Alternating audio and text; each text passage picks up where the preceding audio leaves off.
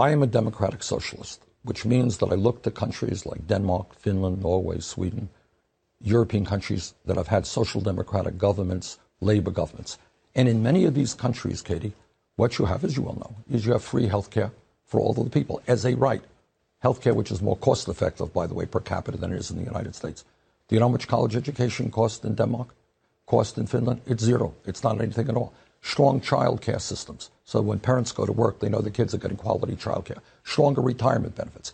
By and large, while these countries all have their problems, their governments do a lot better job representing the middle class of their countries than our government does, which is heavily dominated by big money interests. Welcome to The Shift, a new podcast with conversations on the future of energy and climate. Now, who you just heard was the American presidential candidate, Bernie Sanders, who's been outspoken on his vision for the United States that heavily borrows from those of the Scandinavian, or what some might like to say Nordic countries like Denmark, Sweden, and Norway. Now, his ideas of democratic socialism has definitely brought renewed attention towards these countries, and today, on this podcast, we'll narrow this attention down to energy policy. Energy transition away from fossil fuels to renewable energy is well underway in these countries, but we try and take a closer look at what are the factors that have led to this transition, and what lessons has the rest of the world to learn from these small but significant nations. To discuss all of this, I have with me on this podcast Ben Sovacool. Ben needs no introduction for anybody who closely follows the energy policy research space. He is the author of more than 330 refereed articles, book chapters, and reports. His works have been endorsed by former President Bill Clinton, the Prime Minister of Norway, Gro Harlem Brundtland, and the late Nobel laureate Elinor Ostrom. He is currently heading the Sussex Energy Group and is a professor of energy policy at the Science Policy Research Unit at the University of Sussex. Here's the interview with Ben.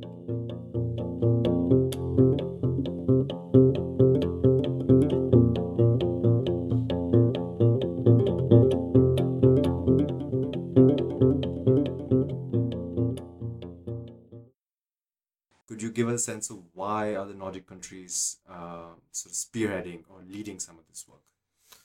Of course. No, it's kind of difficult to kind of decompose, I suppose, the Nordic energy transition, because it's actually a series of more discrete transitions that are occurring in electricity, transport, buildings, even things like capturing and storing carbon dioxide, something we call CCS, carbon capture and storage. So you have the kind of discrete transitions that are operating at different scales with different actors and different sectors at different times. But overall, I think the interesting thing about the Nordic transition is twofold. The first is that it's driven by the governments. So unlike, say, perhaps in the US or China, you have a real appreciation that we are up against our limits in terms of what we can emit in terms of greenhouse gases into the atmosphere. And you have, I think, an acceptance that cleaner forms of energy supply and transport, solar energy, wind energy, geothermal, electric vehicles, have multitudes of benefits beyond just saving emissions. There are ways to improve energy security, there are ways to create jobs, there are ways to create export opportunities, right? Vestas, co-benefits, and all of that. So I think that there's an appreciation there in the halls of power that you don't have. And I think the second thing you have is a longer history of self-sufficiency, innovation, and environmental stewardship. Yeah. So you have this kind of cultural ecosystem that is very nurturing to new ideas and very accepting that we are stewards of a planet and have to design technologies that both minimize harm and maximize social benefit. Yeah.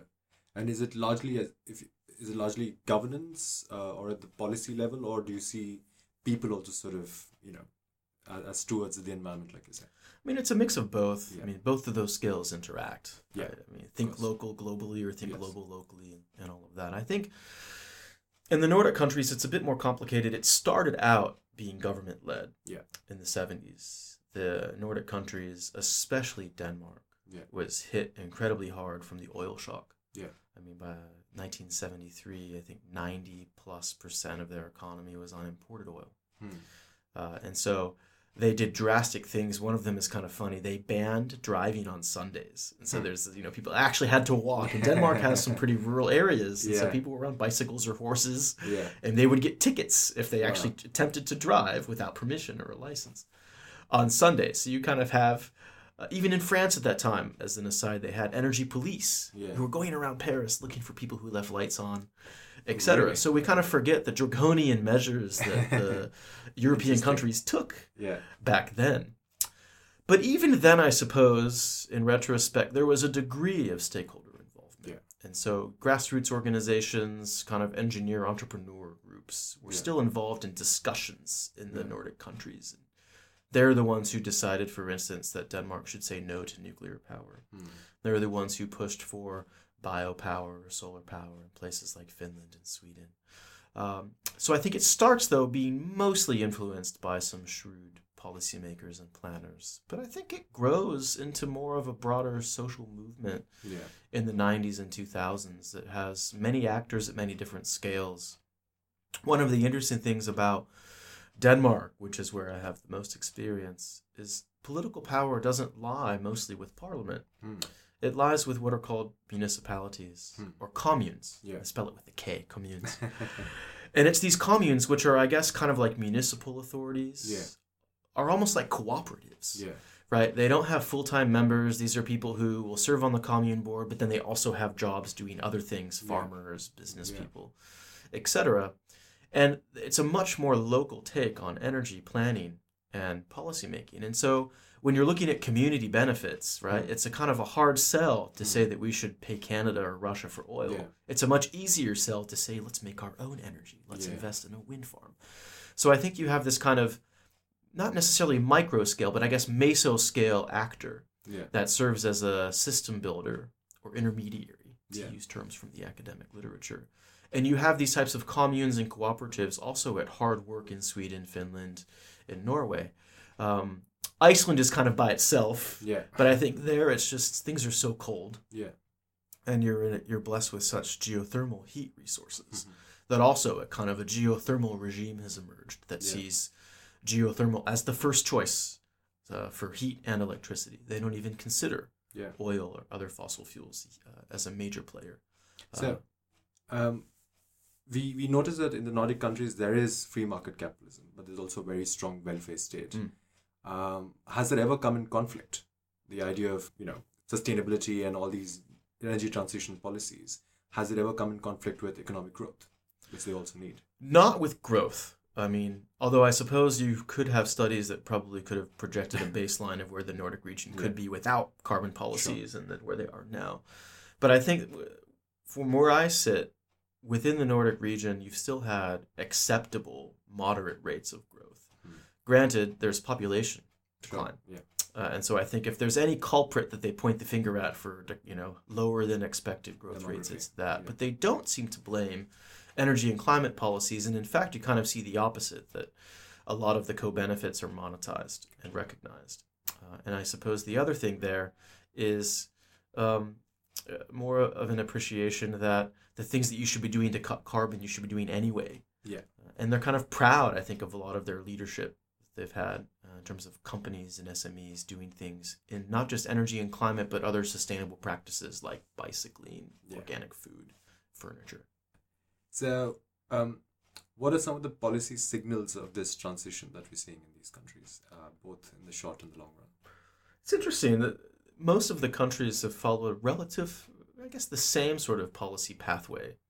Now, there have been some fluctuations and inconsistencies. You have greater dominance of nuclear power in Sweden and Finland. You have hydroelectricity rising to dominance in Norway, and you have wind and bioenergy in Denmark, and as I said, geothermal. So I think we have to kind of unpack that a bit. There's no uniform policy. There are separate policies for each of those energy systems. But I think in all of them, you kind of started with a certain sequence of policy signals or actions.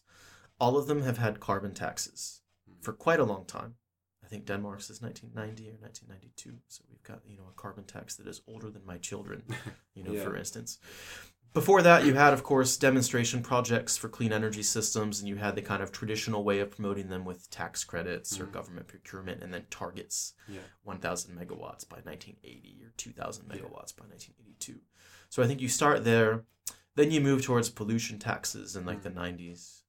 The countries were really early adopters of feed-in tariffs, especially Finland and Denmark, where you give a above market rate for the residential generation of renewable electricity.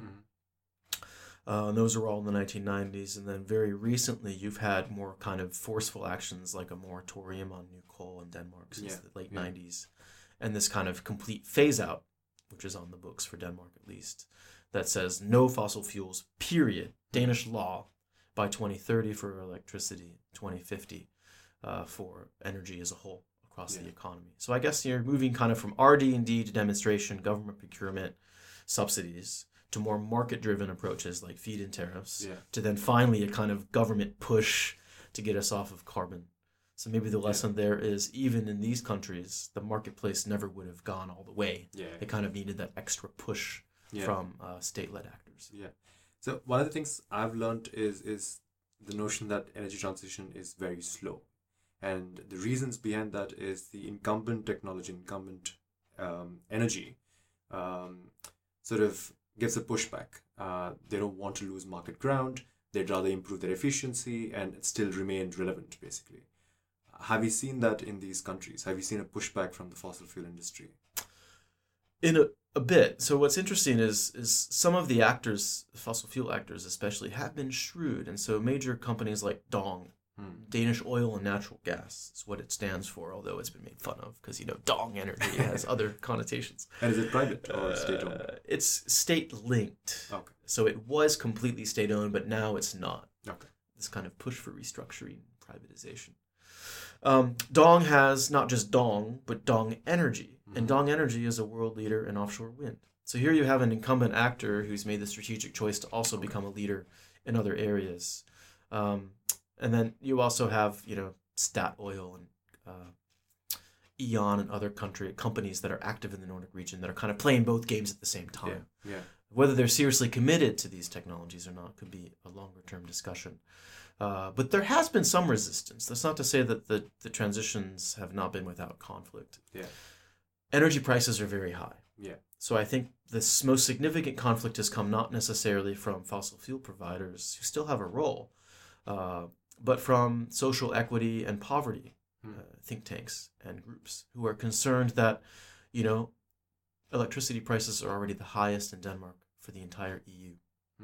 And 60% of that is tax. So they don't have to be. And is that fair then? Is it fair that you have lower income households that have to pay a much larger share of their income in a climate that's already dominated by longer winters and heavier heating loads? So I think that's a legitimate question. And while Denmark has tried and other states have tried to do more kind of progressive policy actions to offset that with helping them with low income assistance, there's still that fundamental tension that low carbon is usually still not good for those in poverty. I suppose the second kind of level of resistance relates more to control over the system. And here, we've done some recent attitudes studies, which you can actually see in my office if you ever visit, that have surveyed the Danes in particular about their views on energy. And we found that even though we would expect them to be informed, they're not. So we gave a lot of them an energy literacy test.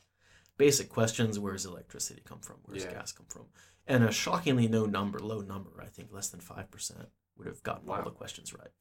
And I think only less than half would have passed the test if this was an actual exam.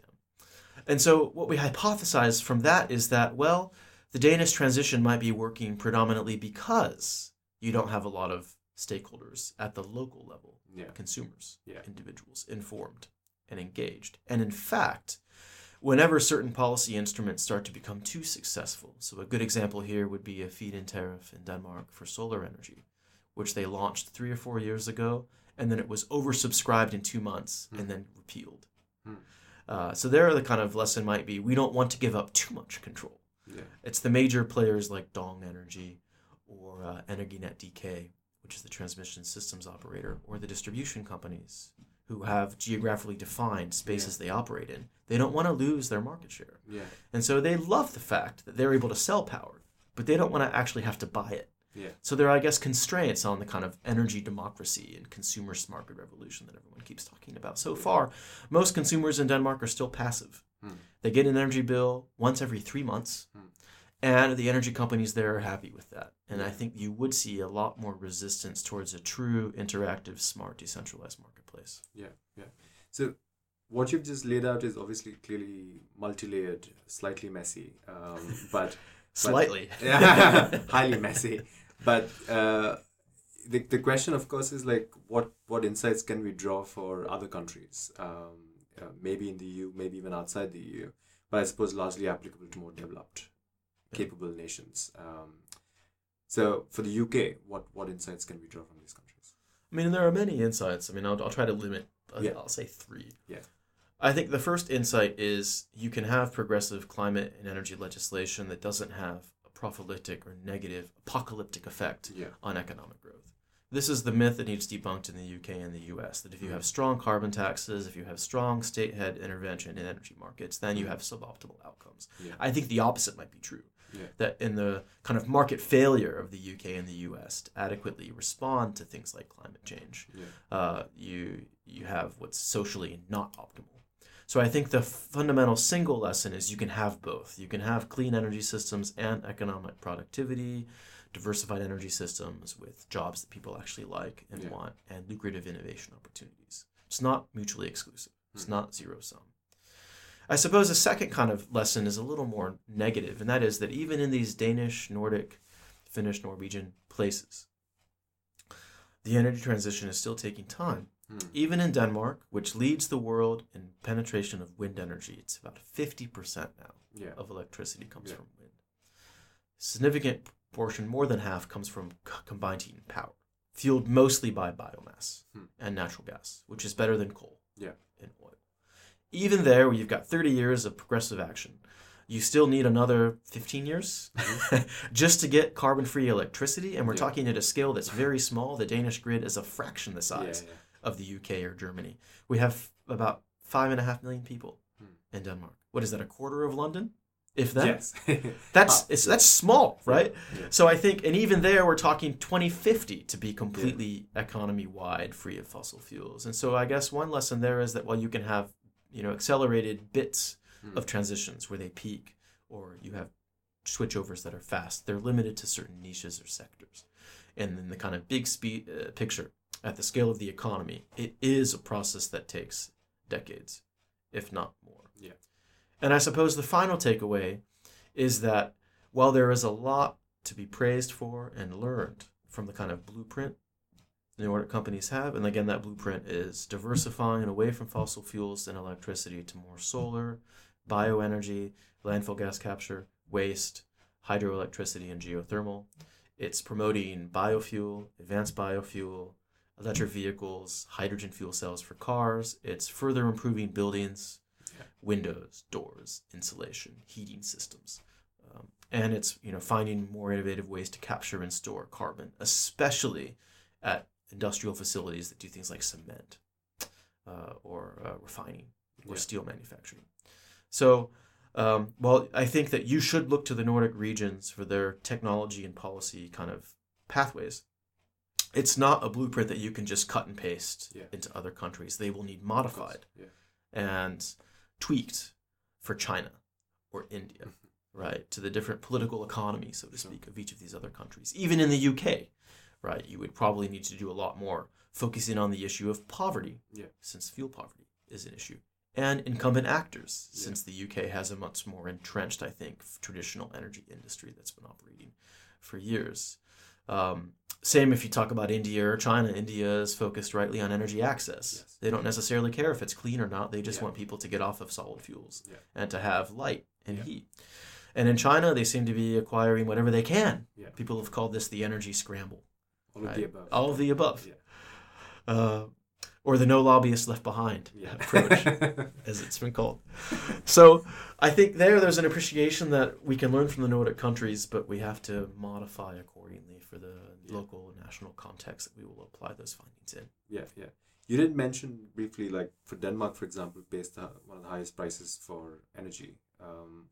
But in the UK, for instance, the approach is what is called the trilemma, which is energy affordability, energy security, and low carbon energy. Yeah. Energy affordability obviously is a big thing. Can we expect higher prices, or because is that an impediment for adopting some of these policies from the Nordic countries? Yes and no. Again, these complicated answers, right? I think part of the problem is it all depends about the rhetoric you use sometimes to sell interventions. And so I remember this from the United States. When they started to do energy efficiency investments, the opposition would say rates are going up. Yeah. And the advocates would say, but prices are going down. Yeah. And that doesn't make sense, but it actually does. Because if you do energy efficiency, where a utility pays to do it, the price per kilowatt hour does go up. The rate goes up. But you consume less. Yeah. So your bill goes down. So I think it partly has to do with these types of complicated framings of if you couch it in the right way, even in the UK, you can have energy interventions that are more expensive but still save you more in the long run. And the really good example here is Germany's feed-in tariff, what many people have said is a model possibly for the UK. There, the feed-in tariff costs about 5 to 6 billion euros a year. It did a few years ago. The numbers are a bit out of date. But for the purposes of illustration, okay, 5 to 6 billion euros gone. Yeah. Extra charges to pay for solar energy and wind energy. So on the one hand, you can point to that and say, come on, that's a lot of money. Yeah. Especially for poor households in Germany. So you could oppose it. But then you could say, let's see what that 5 to 6 billion invested got you. And the studies seem to suggest that it's actually produced 12 to 20 billion euros in benefits. And those benefits are things like reduced volatility of wholesale prices for electricity, avoided air pollution, avoided climate change, and improvements in national economic outlook, reduced dependency, imports and all of that. And so there it's kind of you're paying 5 billion to get 20 billion in benefits. But if you had never paid the 5 billion, you wouldn't have captured them. So it's kind of you pay a little bit to get more. So both sides have merit. Yeah. And I guess it's about how you frame them and try to sell them to the public. And here I think that the UK has a lot of the same types of import dependencies that Germany has. The German economy is even bigger than the British economy. So I think that there is a lot to be said there, that if they can show that you get these types of benefits, maybe it's more a matter of framing them and less a matter of whether they exist. Yeah. And I mean, this is obviously a political question. You can choose not to answer it, but UK's presence in the EU is in doubt at the moment. But would this be an argument for its presence in the EU in terms of having a good source of influence for good energy policy making in this country, or it doesn't really matter? I think that you could unpack that question to be two smaller questions, perhaps, that are easier to answer. The one is that, does Britain have something to contribute? Does the UK have something to contribute internationally or regionally to the kind of ideas? And I think their history suggests it does. I mean, let's not forget the Industrial Revolution started here. Newcomen and Watt, steam engines and all of that, which now are the foundations for mobility and heat, trains and all of that, started in this country. So there you've got diffusions of innovations that have had global adoption. And more recently, looking not at technology, but at policy actions. The reforms that Margaret Thatcher did about restructuring and privatization and all of that have been adopted as a model for South America, Africa, even the U.S. About half of the states in the U.S. have modified and changed their electricity regulations following what's been called the British model. So it's kind of, you have two moments in history, one really long ago, one not so long ago, where Britain led, the UK led. And the question is kind of now, why aren't they leading? You have a lot of expertise spanning offshore wind, looking at efficiency and retrofits, right? All these kind of spaces that you're getting cannibalized, the kind of market edge that the UK has. And I suppose the second thing to say, and maybe this is why, is looking at energy systems and markets as isolated is no longer adequate. They're all interconnected. And so it's a mistake to say that BP operates only in Britain, right? They're operating around the world. And it's a mistake to say that the researchers here are only plugged into networks within the country. No, they're going to conferences abroad and vice versa. There's a circulation of ideas and capital and all of that. So I think that because interconnection seems to matter, having a European Union or an energy union, right, has a lot more benefits than it has costs. Right? Sharing of information, sharing of knowledge, sharing of energy. If the UK becomes a lot more interconnected to Germany and Denmark, for instance, that could only be good from a kind of security systems standpoint. Diversification, usually done rightly, has more benefits than it has costs, even if it seems to be expensive up front. And so while I have no political stake in the UK, I can't even vote because I've just moved here and I'm an American citizen. So I say this not with an idea for, political affiliation, but to me, I mean, it's a mistake to think of Britain forevermore as the island country that's by itself. Especially in challenges related to climate change, which affect humanity and our patrimony in future generations. We're all in the same boat, Yeah. even if we're at different parts of the Yeah. seating arrangement. Well, it's a nice segue to my final question. Studies have suggested that Nordic countries have relatively less of impact on them by climate change, but a greater capacity to deal with climate change. So it sort of begs the question of what responsibility and justice does that entail of Nordic countries towards the rest of the world? Well, I think it's one that the Nordic countries take quite seriously. And so if anyone's been following the kind of climate change discussions post-Paris or even a little bit before then, there is this issue of equity and adaptation funding. Rich countries like the U.S.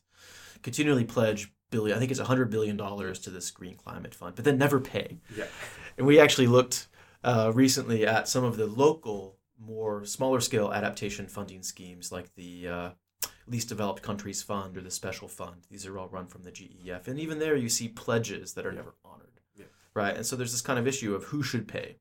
And what's interesting is, off the top of my head, I believe Norway and Germany, which is not a Nordic country, are usually the kind of leaders. They're always leading the way and making investments into these types of funds. So there seems to be an appreciation that there is a responsibility of these countries, however small they are, to contribute globally towards building capacity. And I have seen, seems to be led a lot by the Norwegians because they have their oil fund. Yeah. And they have more resources.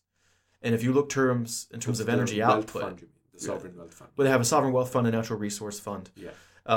Also, in terms of energy output, they're the behemoth. They have 20 times levels of production of any of the other Nordic countries, and they're wealthier. Yeah, the wealthiest countries in the world. So they seem to take it quite seriously, and I see calls every 6 months or a year for grants, partnerships, programs, and training to focus on Africa or South America. And I think that's good. Could they do more? Yes. Yeah. And are there equity issues that look at Nordic energy the other way? Yes, there are certain imports of, say, biofuel from South Asia, Southeast Asia, palm oil from Indonesia and Malaysia that raise serious questions about sustainability. But for the most part, I think that they take these issues more seriously than many other places in the world. And I think if there was a strong ethic about kind of responsibility, while you can, of course, identify drawbacks, at least it seems to be beginning to emerge in the Nordic region. Yeah.